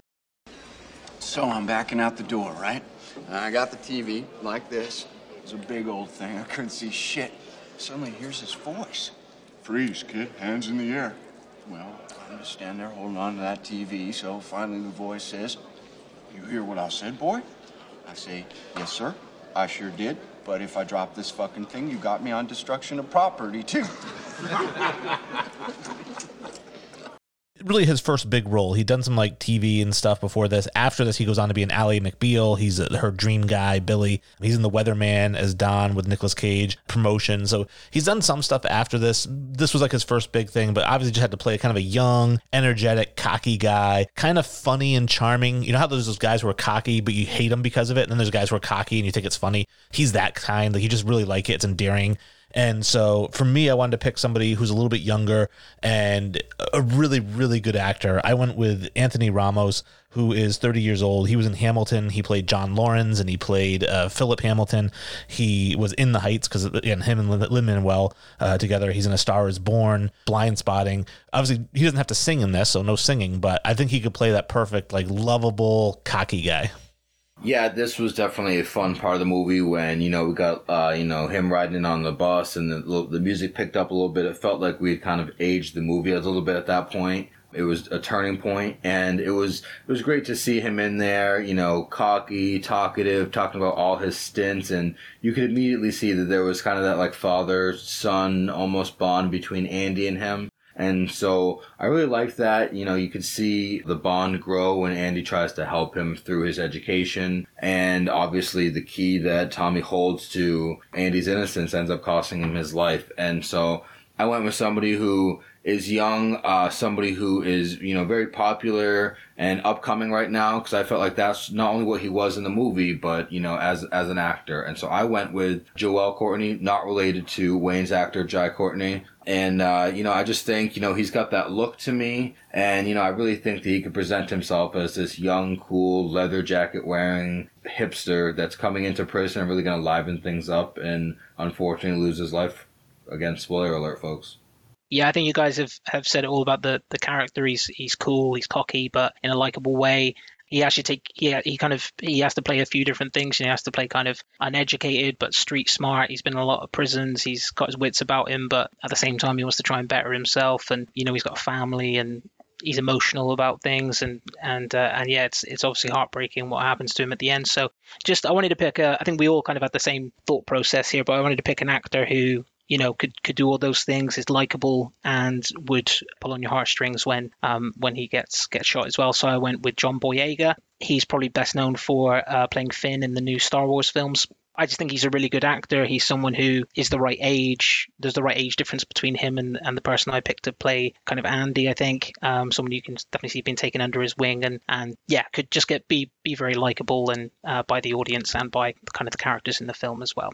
Yeah, I liked both of you guys' picks. I really don't have any criticism. I don't want to say any. I have a small, tiny bit of criticism, and it's very unfair criticism. So I'll preface that so that people kind of throw it out. But my unfair criticism is with John Boyega, only because I feel like, is he too big of a star to kind of take this particular role? He's been a leading man now. He's been doing a lot of drama, which is fine. I think he could play it funny because he tried to be funny in Star Wars as Finn. That was just bad writing. We've got better writing in this film. And that was my only thing. Is he too big a star? But I know that we don't concern ourselves with budget. I mean, whoever we want to cast, we can cast. As far as the fit, though, I think he's a good fit. And I think that Joel Courtney is a great fit. I really had no criticism in terms of performance with either of your picks. I'm going to agree. I mean, to be honest, this was the easiest one. I looked at both picks and I said, these guys are rising stars still to me. I don't know if I see Boyega as too big. I think that, he wasn't, we think of that trilogy that he was in being, Rey's and Kylo Ren's way before we even think of him. So I think the thing that I know him biggest from, he's not the biggest star. And so I think he still has a chance to become bigger and rise. And so I think he was a really good pick, Steve. And then for yours, Wayne, I think that, Ramos, obviously not shocked to see that he was in Hamilton or A Star is Born, those being so close to your heart. But I see that upcoming he's going to be the leading man in the newest Transformers movies. So that's going to kind of just skyrocket him as well. And I think that'll be a fun, exciting watch. And so I think all three of us really had the right idea in picking guys that are up and coming, in that age range, and they're just going to kind of skyrocket from there. So no criticism for me on either of the picks. Yeah, I kind of echo that, definitely. I haven't seen Anthony Ramos or Joel Courtney in anything. I did watch Super 8, but it was a long time ago. Obviously, he was a kid then. But yeah, I think, like I said, we were all thinking along the same way. John Boyega, I can see what you're saying, Wayne, actually. I was thinking that myself, but I was just kind of like, I've seen some interviews with him where he's really trying to distance himself from the kind of the Star Wars thing now. I think he found it a little bit underwhelming because of what you guys said, the writing wasn't good, and maybe he wasn't playing the role maybe he was promised that it might be when he signed on to do it. So I could just really see him wanting to do this kind of role. It's a smaller one, but it's an important one too. So I just thought it'd be he kind of just fit into the mold of what I was looking for. Steve, you haven't seen Joel Courtney in Kissing Booth 1, Kissing Booth 2, Kissing Booth 3? I haven't. I am a Netflix fan, but I've missed those ones so far. I have to give them a try. Oh, get the wife involved. You'll love them. Plus, I'm disappointed you haven't seen Hamilton. I feel like everybody in England should watch Hamilton as a reminder of why you don't mess with the United States, Are you still on that? Oh, my God. Let it go, guys. Let it go. We're all friends now. Let me pour myself some tea. All right, so we got into... Don't tread on me. We've got another bad guy here. We've got Officer Hadley. What the crisis is happy horse shit? He took the Lord's name in vain. I'm telling the war. You'll be telling him with my baton up your ass. You gotta let me out of here. What is your malfunction, you fat barrel of monkey spunk? Please. I ain't supposed to be here. Not me. I ain't gonna count to 3. I'm not even gonna count to 1. You will shut the fuck up or I'll sing you a lullaby. who was played by Clancy Brown, who always plays kind of a bad guy. He was 35 in this. He was in Pet Sematary 2, Blue Steel prior. Since then, he was in Dexter New Blood, and he was also in Billions as like the chief counsel of Texas or something. I don't know. But he always kind of plays like a jerk. So I put here, he's a prick, square jaw, big bully type. He just pushes everybody around. And for me, I went with Tom Hopper, who is 36. He was in Black Sails as Billy, Game of Thrones. He played Dickon. Unfortunate how he died. If you haven't watched Game of Thrones, sorry about that. Great name. Okay, and he was obviously mostly known for Umbrella Academy. He is Luther. He's the big kind of ape guy. And he has the right size and everything to fit that. I mean, the more I look at it, maybe he's always kind of played a good guy and a little bit too nice to play this role, but I just feel like he'd do a great job, so he was my pick. I guess I based it more on physicality here. Yeah, I can kind of tell where you're coming from. Just kind of a sneak peek into yours. I think that his death as Dickon was actually one of the more memorable ones. I mean, death by Fire Dragon Squad was pretty sick. But as far as Officer Hadley, I see him as hardened, but I also see him, he has a soft spot. You see it when Andy starts to help him with his situation on top of the roof. And then, the one who actually ends Boggs' reign, it wasn't just, the beers and, the help on the roof. It was the fact that, Hadley and a couple other officers really gave Boggs the business and made sure he couldn't walk again and made sure that he never touched Dufresne again. So, he was someone who was big, intimidating. He was the warden's right-hand man, but I think that at times he showed a softness for Andy. And so I wanted someone who could play both hard and soft. So I went with Daniel Cudmore. We've seen him as Colossus, a likable, strong character in the earlier X-Men films. And more recently, I saw him in the Superman and Lois TV show that Wayne's been watching, and he plays the Bizarro Superman. So again, strong, intimidating, someone who's struggling. But, I think as Colossus, he shows a softness. And so that's what I saw from Captain Hadley, was hard, but also a softness towards Dufresne. So when I was thinking about Hadley, I just kind of kept on thinking about like a big, controllable ape type of guy. He's someone who he does the warden's bidding. I can see what you're saying, Wayne, about the soft side, but I just always think anything he does in the film is all based on what the wardens told him to do. So I wanted someone who could look like they could, even though the physical stature, they can easily be controlled and do the warden's bidding. But I wanted to pick an actor who's also a really good actor and can throw those extra layers of maybe there is something else going on, or he's a little bit, makes him slightly more three-dimensional. So I went with another actor who I really love called Michael Shannon. He was in, he's been in loads of things, but I think his first film he was ever in was Groundhog Day. He was in Boardwalk Empire. More recently he's been in Knives Out, Shape of Water. Just a really good actor. He's about 6'4". He's a big guy, big kind of strange looking guy too. So yeah, someone who could definitely just scare the bejesus out of you just by giving you a bit of a stare. So yeah, I just thought he'd be a good fit for that role. Yeah, and this is another one where I really didn't have any criticism of your guys' picks. I think Michael Shannon is fantastic. He's an amazing actor. And obviously he has played a lot of times a very intense type of actor who we could definitely see being the bully type. And, Daniel Cudmore, again, he's got the right size, the physicality, the square jaw. I think he'd be really good as Hadley here. It just got to be an asshole. And I didn't see the soft side either. Honestly, I mean, they mentioned he cried like a baby when he got arrested. I felt like he was kind of doing Andy a favor because Andy did him a favor, which I guess is kind of a soft side because he didn't have to do that. But I don't know. To me, I just felt he was straight up a douchebag. But both picks were really good. Yeah, I mean, I just saw getting rid of the prison rapist, was a bit softer than he needed to be. And, I have no qualms with your pick at all. I can definitely see he has the size. I remember in Game of Thrones, he was willing to give up his life just to not bow the knee and die with his father. So I think, someone who was meant to be, great or could have been great, but ended up, dying there. I think he has that imposing size that he needed to, so I have no qualms with Hopper. And then as far as Michael Shannon goes, if he wasn't someone that I had just recently used in Big Lebowski, who I think he'd fit perfectly there, then I definitely would have saw him here. I mean, I would definitely say he was my almost in this film. He always plays an intense, screaming gentleman, someone of, maybe some type of army stature. I mean, I also remember him in the Superman movie where he's just screaming his lungs out, saying, "I will get him," talking about Superman. So, guy's very intense. So, I really like both the picks and I have no nitpicks at all.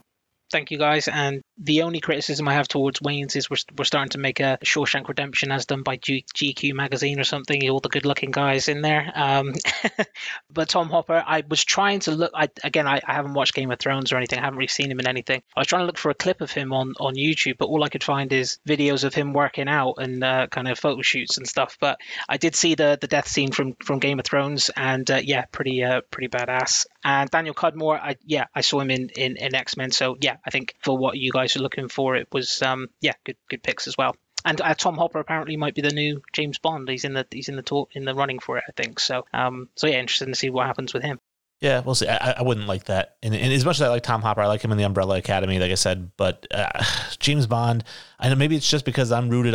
Idris Elba, we talked about our favorite picks. He's a guy I love. I would love to see as James Bond. I know Jesse doesn't love that because you couldn't get as many films because of his age. But I just think he's the perfect fit. I just think he's grown into his gray hair now. I mean, if you see on Netflix the movie The Harder They Fall, which if neither of you two have seen it, how dare you? But it's such a good film. I mean, I just think he's embracing the gray. I mean, he's also in the newest Suicide Squad, embracing the gray. I don't imagine James Bond embracing gray in either a standalone film or a startup kind of fixture or a trilogy, whatever it may be. I think Idris Elba would be perfect as well, but maybe 5 years ago or something. Now, I think those guys who were they were talking about before the last Bond film was made, like him and Tom Hardy and Tom Hiddleston, I think they're just maybe slightly aged out now. So someone more around, say I haven't seen Tom Hopper, but someone around that age, mid to late 30s would be more rather than someone kind of 45 plus or something, I think. But Idris Elba would have been great and would be great if they do choose him. The other there's a lot of bad guys in this movie, so we got another bad guy with Warden Norton. I'll pull you out of that one bunk, Hilton, and cast you down with the sodomites. You'll think you've been fucked by a train. And the library? Gone. Sealed off, brick by brick. We'll have us a little book barbecue in the yard. They'll see the flames for miles. We'll dance around it like wild Indians. You understand me? You catching my drift? Or am I being obtuse? For me, he was originally played by Bob Gunton, who was 49 when he took this role. He looks a little bit older, but he was previously in Demolition Man. He was like the chief of police there, Fatherhood, Jennifer 8, Patriot Games. He was also in JFK. He always kind of plays a bit of a prick, and that's exactly what he was in this. Very cold, calculating, ruthless, unlikable right from the jump. The minute you see him, you didn't like the guy. And so I wanted to find somebody like that. The minute they're on screen, you're like, nope. Don't like him, hate this guy, before they even say a word. And I went with Neil McDonough, who's 55. He was in Minority Report. He was in Walking Tall. He's the guy that owns the casino that has orders him to cut up The Rock. He's in Yellowstone. Again, he's a guy who orders murders and stuff. He always plays a bad guy. He's in Sonic the Hedgehog, Suits. I've never seen him play a good guy, so maybe I'm typecasting him, but I think he'd be perfect for it. Yeah, for the Warden, you definitely have a very punchable guy here, and I've never seen a more punchable guy that holds a Bible all the time. I mean, he's obviously a very religious warden, which it's kind of a hard, juxtaposition to picture from the Warden. He's got to be in charge of all his prisoners, but he's also a super religious guy. He's, kind of quoting scripture to Andy back and forth. But yeah, very punchable face, and I think, the nail in the coffin as far as hating this guy is once he kills off Tommy. That's when because he's thrown people into the hole here, there, everywhere. But once he kills off Tommy and Andy's real chance to get out as an innocent man, that's when you go, all right, guy, I hate you. I hate your guts. And so for that, I went with somebody who fully encapsulates, I hate this guy's guts. And anything I've seen him in, whether it be as Lucius Malfoy or in The Patriot, where he's lighting up that church full of people, I hate Jason Isaacs. And so I think that actor as the Warden would do it beautifully. I think he has that face. I think he has that demeanor. And plus, he was born across the pond, so of course he can play villain and bad guy. So I suppose keeping on that theme that Jesse mentioned there, so the guy I've gone with can play a bad guy in his sleep, but is probably, for me, maybe one of the best kind of actors of his generation that's alive right now. To be honest, I think he's fantastic. There's been a variety of TV and films, and that's Stephen Graham. He was in Snatch, Venom, The Irishman, Rocket Man. He was in one of the series of Line of Duty. I don't know if you guys have seen that, British TV show. And yeah, he's just amazing in absolutely anything he's in. So yeah, I just kind of saw him with the kind of the look, the kind of the hair swept back, the straight lace tie done up to his neck, the glasses on. This kind of, he hasn't got an intimidation about him, but he's got a thing where he will do anything, and he'll only look after himself, and he loves the power and is power hungry and greedy. So I think he could play that role really well. So for all of these picks, we're getting to the point where I really don't have any problem with these picks. Stephen Graham, I do like him in Snatch. Snatch is another one of my all-time favorite movies, and I think, I don't know why, it's one of those movies that I'll quote for no reason. I'll be like, "Why's your skin leaking, Tommy?" And you know, just and I like Dags. You like Dags. So I like him. I think he's a good pick. I think you nailed it. I think he's going to play that kind of clean cut. He's not intimidating, but he is in a way. Like he oozes power somehow. And I think that he would do a great job at that. My favorite pick, Jason Isaacs, is my favorite pick. Man, do I love this pick, Jesse. I think he's so great. Not only is Lucius Malfoy, which obviously very hateable, but his role in The Patriot, I mean, God, I hated him so much. And I think that if he could kind of bring that to the Warden role, I think he'd be perfect. And Steve, if you haven't seen The Patriot, you should check it out to see what happens when you mess with America. I love America. I don't know where this is coming from. He's relentless. All right, so I want to go ahead and start by giving you both some praise. I don't really have a lot of bad to say here at all. I think, between Walking Tall and, Sonic, probably my only real pulls from Neil McDonough, even though I've seen his face, as soon as I Googled him, because, the name alone didn't do it for me, but as soon as I Googled him and saw the face, I was like, oh yeah, I could punch this guy. So I think that fit the bill there, and I remember him from Walking Tall, so I think him being that bad guy there across... Again, it was, Dwayne Johnson and as well as, was it Sean William Scott now? And that was Stifler? Oh, no, you're thinking of The Rundown. Oh, okay. Yeah. Well, I mean, still, he's a bad guy. I think it's a good fit. And as far as Stephen Graham, I'm only familiar with him from Venom as well as something you didn't list here, and that's his awesome performances in the Pirates of the Caribbean. But I think, mobster, pirate, bad guy, I think it's all fully coming to fruition once you pick a British guy. So I think, he's a great looking guy for the role. I'll just have to familiarize myself better with him because, you've listed some really good films here. And I'm embarrassed to say I haven't seen Snatch. Oh, it's great. Well, if you guys aren't too busy eating your hot dogs and stuff, I'll get on to what I think of you two. So Neil McDonough, I flip-flopped a little bit on him. As soon as you put it through, I was like, the guy has the scariest eyes, I think, of any actor. I think, yeah, I could definitely see him playing a bad guy. I don't know if I saw him more as a Boggs than the Warden though, but I think just looking at him, yeah, I think I could definitely see him playing it. Jason Isaacs, yeah, another great pick, Jesse, as well. I have to say though, the thing I always think about with Jason Isaacs is we have a film review show, a national film review show over here called Wittertainment, and there's the reviewer on it's called Mark Commode. He went to school with Jason Isaacs, and Jason Isaacs, like, friend of the show. He's on it quite often. So when they always talk about films, they always say, and hello to Jason Isaacs on it. So that's what I always think about when I think of him. But no, I think they're both really good picks. Yeah, one other thing I want to note about Neil McDonough, Wayne had mentioned, he's always playing a bad guy. In my research of him, he actually not plays the role, but he voices the role in a scripted version of the Bible, and he plays God. Wow. Yeah, so I mean, I'd say he's probably one of his not bad guy roles there, but he definitely, the rest of his resume screams bad guy. I think he was a good guy in Band of Brothers as well, I think. I think he was a good guy in that. Can't remember, I've seen that for a long time. Well, I bet he was not as good as God as Morgan Freeman, which brings us to Ellis Redding. What a transition. Yeah, so he is obviously... Brilliant link there, Jesse. So he is played by Morgan Freeman, 57 years old at the time. There's not a day goes by I don't feel regret. Not because I'm in here, because you think I should. I look back on the way I was then. A young, stupid kid who committed that terrible crime. I want to talk to him. I want to try to talk some sense to him. Tell him the way things are. But I can't. That kid's long gone, and this old man is all that's left.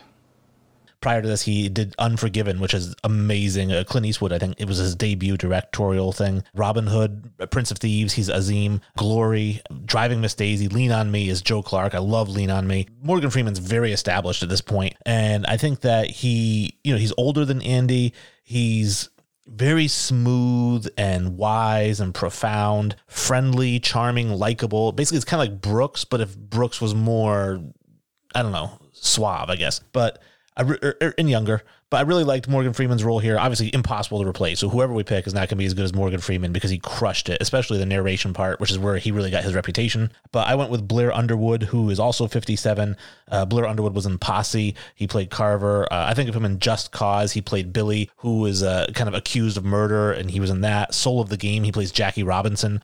Set It Off, Deep Impact. So he's got a pretty good resume himself. Maybe not as good as Morgan Freeman's, but Blair Underwood's very smooth, very charismatic, and I think would play the right mentor for Andy now. I love the role of Red here, and really love Morgan Freeman as an actor. I mean, Lean on Me is a great one. Of course, his Bruce Almighty stuff is untouchable. But, his role here was so powerful. I think nobody else could have done what he did in the film. And so very tough to find good fits here. My pick here was somebody he was my second pick. I got to be honest, I had somebody written in stone for the longest time, and then came about this guy, and I said, all right, this is going to be my guy. And so I ended up going with Jeffrey Wright.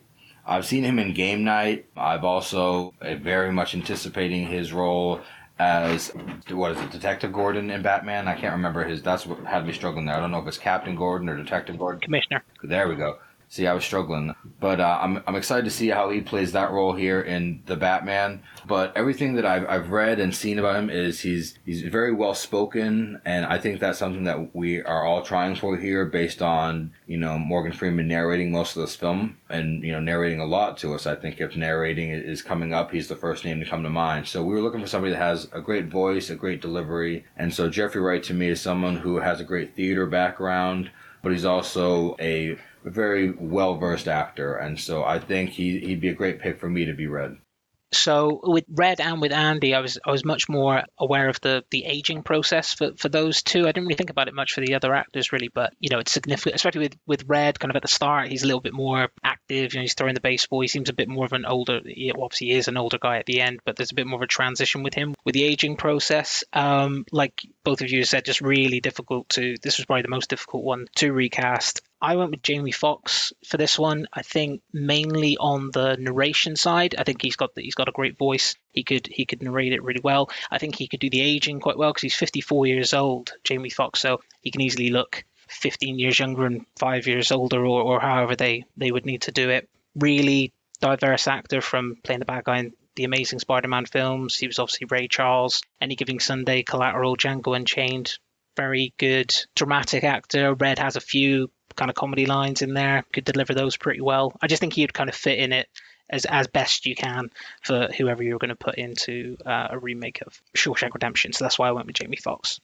All right. And this is another one, again, I don't really have any criticism for you guys, so it's starting to get boring there because I'm not trashing it, but I know that Jeffrey Wright, I think, is fantastic. I was introduced to him, I think, in Westworld as Bernard, and I just think that, again, very soft-spoken, very gentle, very kind, and I think he kind of plays that in every role that he's in. Even James Bond as Felix, he's like James Bond's right-hand man here in America, and I like him. I think he's a great role. I think he'd do really good as Red. Jamie Foxx, I think would be really great as well. I think if I had any criticism, it would just be Jamie Foxx's physical presence. But again, he's an actor. He can lose weight. I guess as they said, he put on like 40 pounds to play Tyson. I'm sure he could take off 40 pounds to be skinny, and I think that would be my only criticism is his size and his physical stature. But otherwise, I think from an acting standpoint, fantastic. So I don't really have any complaints about either pick.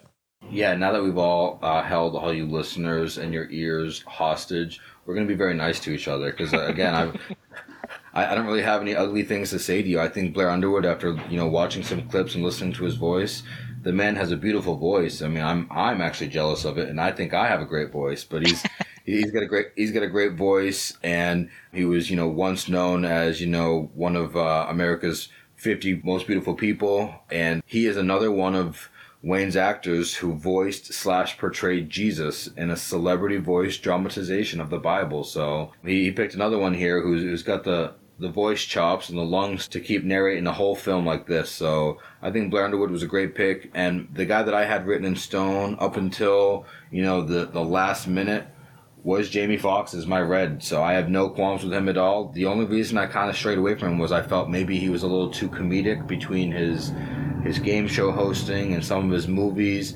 I was a little worried that maybe, people would be worried that, as Red, he may bust out as, a Ray Charles song once he got that harmonica. So I definitely thought about him long and hard. I think that he could play such a great prisoner, if that's a great term or compliment. But between Django and then, he was in Just Mercy with Michael B. Jordan, and I thought he played a roughed up, aging prisoner there, and I thought that's why I leaned on Jamie for so long, but ended up going with Jeffrey Wright. So again, really, really love both your picks here. Oh, cool. Thanks, guys. Really like yours as well. Blair Underwood, I would just be slightly underwhelmed maybe if he played that role, just because of maybe his stature as an actor. And also, I don't know if again, very cool, great voice, very handsome, could play the part, but maybe just hasn't quite got that gravitas that you need, that kind of just extra something that Morgan Freeman brings to all his films. And I think that definitely Jamie Foxx and Jeffrey Wright would. Jeffrey Wright, I thought that was a great pick too, especially on the voice side of things. He played Martin Luther King. He's got a very good voice, and you could listen to him talk all day. Could definitely play the part. I would maybe just wonder how he would pull off the younger Red. I'm just because he's quite an old looking guy nowadays, so I'm just not too sure how he would do that. But no major issues with either of the picks. I think, like you say, it was a real difficult one to go with, I think. All right. Well, if you were underwhelmed by my Red, just wait till we get to Andy. So, so Andy Dufresne, who was originally played by Tim Robbins. I'll tell you where I'd go. Zihuatanejo. Say what? Zihuatanejo. It's in Mexico. A little place on the Pacific Ocean. You know what the Mexicans say about the Pacific? No. They say it has no memory. That's where I want to live the rest of my life. He was 36 years old. Prior to this, he was in Top Gun. He played Merlin. He was in Bull Durham. He was in Bob Roberts as the title character. The Hudsucker Proxy, which is wildly underrated. I love the Hudsucker Proxy. But Tim Robbins, in this movie, he plays kind of a quiet, very soft-spoken. He doesn't get very loud. He has a confidence about him, and Red even says it's like a quiet confidence. He kind of walks a certain way. That he knows he's intelligent. He knows he's a banker. He's kind of above all of this. He's very meek. He can't defend himself, and you like him. You're rooting for him the entire movie, and you're so happy for him in the end. And so for me, I went with Ross Marquand, who's 40 years old. Really more known for his celebrity impressions. If you were to type him into YouTube and trying to find clips of him, you'd probably find like just videos and videos and videos of celebrity impressions. He was in Endgame, Infinity War. He's Red Skull. And What If? He voices Ultron. But I really think of the character Aaron in The Walking Dead. I think that, again, very intelligent. He's the one that recruits them all to Alexandria. He's very well-spoken, but soft-spoken. So I just felt like he had all of the right characteristics. And I think this would be a great vehicle to kind of jumpstart his career. We're on our last actor here, and for Andy Dufresne, I see someone who is brilliant. He's very smart. He was called the hotshot banker, but we also see him go through several different types of pain, several layers of pain here throughout the film, whether it be by the hands of the sisters or in front of the warden by Captain Hadley. So he could certainly go on both ends of the spectrum between brilliance and pain, and for that, I went with James McAvoy. I've seen him play a younger version of Professor X in the always jumbled X-Men universe, and I've also seen him in Split. I think in Split he did a tremendous job and was able to successfully pull off several different roles or acting performances as someone who struggles with split personality. So I think that James McAvoy can show me pain and brilliance and not be too loud or too much of a character to be Andy Dufresne, because, I think Tim Robbins is, as under the radar as we could get without being, Ross Marquand. I agree with what you're saying, Jesse, kind of on the, not on the Ross Marquand bit, but on the kind of the description of the character and kind of like you said, Wayne, as well. He's someone who, it's like he's I think like Red says in the film, he's like he's walking in the park or he's going on a stroll. He's kind of, his mind can take him outside the prison, and he can underplay it to a point where a lot of the other actors in the film can be quite showy, but he's always there and you're always feeling something from him. He's always growing. He gets more respect as the years go by within the prison. So it's someone who I think can at first play that real cold fish, difficult to get to know, but then kind of grows into it. So the guy I had in mind was Eddie Redmayne. He was kind of the first person I thought of, and I didn't move from him at all. I just thought it was a good fit from what I was looking for. He's actually 40 years old, so kind of perfect kind of age, I think, even though he looks a bit younger than that. So what I really like about Tim Robbins in the film, he has this kind of almost like spiritual or mystical aura to him. It's something otherworldly, and I think Eddie Redmayne has that as well. You could see him going through all these hardships and coming out smelling the roses right at the end. So yeah, you'd recognize him from, he won an Oscar playing Stephen Hawking in A Theory of Everything. He was in Les Mis. He was in the Fantastic Beasts film as well, and Jupiter Ascending. So he's a big actor, but I don't think, even though he's won an Oscar, not completely A-list, just kind of in that right kind of frame to play this role, I think. Again, I like both these roles. I'm sure Jesse's going to have some fire to throw in a second, but I like both of them. I think James McAvoy, Eddie Redmayne exactly encapsulate the character. They're both kind of frail, meek. Both of them are soft-spoken. Both of them have that kind of aura about them that they're just kind of on another plane. Like you said, I think spiritual is such a great way to describe it. And so I think both of them, again, nothing negative, great picks.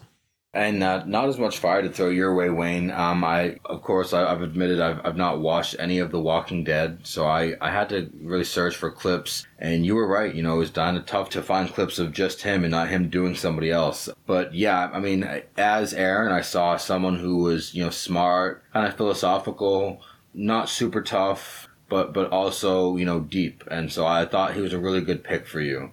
For Steve, I just gotta let you know, I think Eddie's still cold fish for me. I don't know if he's warmed up at all. You were talking about someone who is kind of cold fish and kind of he grows on you as the movie goes along. But in anything that I've seen him in, he's just so uninteresting. Like I think a wet cardboard box is a better actor than Eddie Redmayne. Jesse, my God, I was expecting this kind of thing from Wayne, but not you. Oh, well, I had to save the best for last, but I've watched Fantastic Beasts, and being such an avid fan of Harry Potter, the next installment that they gave us was just this guy who was so void of personality in Eddie Redmayne. I just knew it's so uninteresting, and maybe because I went from watching Hagrid as this guy who dealt with all the Fantastic Beasts to then going to see this nerd and Newt, and I was like, oh man, I can't like you at all, man. There's no endearing factor or trait or characteristic at all. So I don't like Eddie Redmayne. I mean, there were a few actors I were thinking of, but he was never one of them, and that's probably just personal bias, preference, or hatred. But it's probably the one pick of yours that I disliked the most, and I'm sorry it came at the last moment here. The most crucial part. Are you trying to say you like him even less than Jackie Earle Haley as Brooks? Oh, it's a tie. But while I'm not going to give you a lot of trash, Wayne, I will say that you did do your best to go with like the straight to DVD Shawshank Redemption. I think I think Ross, and you prefaced it. I think when you sent me your cast, you said, "Hey, I'm not picking anybody that's super A-list," and I don't think that you did, and that may hurt you. I mean, replacing Morgan and Tim with Blair and Ross. I mean, it sounds like I don't know. It sounds like an Abercrombie and Fitch model catalog. It's just I wasn't familiar with either one of these actors, and I had to really do my research on them. So I expected with one of your favorite films that you would have tried harder with these last two roles. Even though I don't hate them, I just thought you could have provided someone with a bit more star power. Sean Penn will be the selling point of your film, Wayne. That'll be the name on the top of the poster. For his 90-second cameo. Well, Jesse, everyone's entitled to their opinion, obviously, so that's absolutely fine. With James McAvoy, I can definitely see why you picked him. I think I always think of James McAvoy as quite intense and just maybe just a little bit too much too much of the intensity to play this character. Also, he's like my height. I'm a short ass. He's like 5'6", so it's that I think the height, the ranginess. Like, I think you kind of got to have that in there. But I love him as an actor, but maybe not quite for this role. Ross Marquand, I again, Wayne, I only knew him when you sent it through. I was like, oh, the guy he's really good at impressions. I knew he was in Walking Dead, but I'd not seen it. I don't know if you found the same clip, Jesse, on YouTube of him in Walking Dead, but it's like a 17-minute clip kind of spanning like the highlights from a lot of the series that he's in. And as soon as I was like 5 minutes in, I could totally see why you picked him. I could definitely see that him taking that character and maybe changing it slightly to play Andy Dufresne, definitely. Maybe if he was in one other film before this that kind of got him maybe slightly more well known and then was in this, I think that would be perfect, I think. But yeah, no major qualms with those two. But Eddie Redmayne, I think when I was looking at this, I was like, I think I've picked the best one on Andy. I think I was quite confident in that when I got them come through. We always think that, and that's why I think when Jesse was talking to me, I was like, why are you fighting with everybody who likes Jason Mantzoukas? And he was like, oh, because it's not a very good pick. I'm like, well, why'd I pick him then? I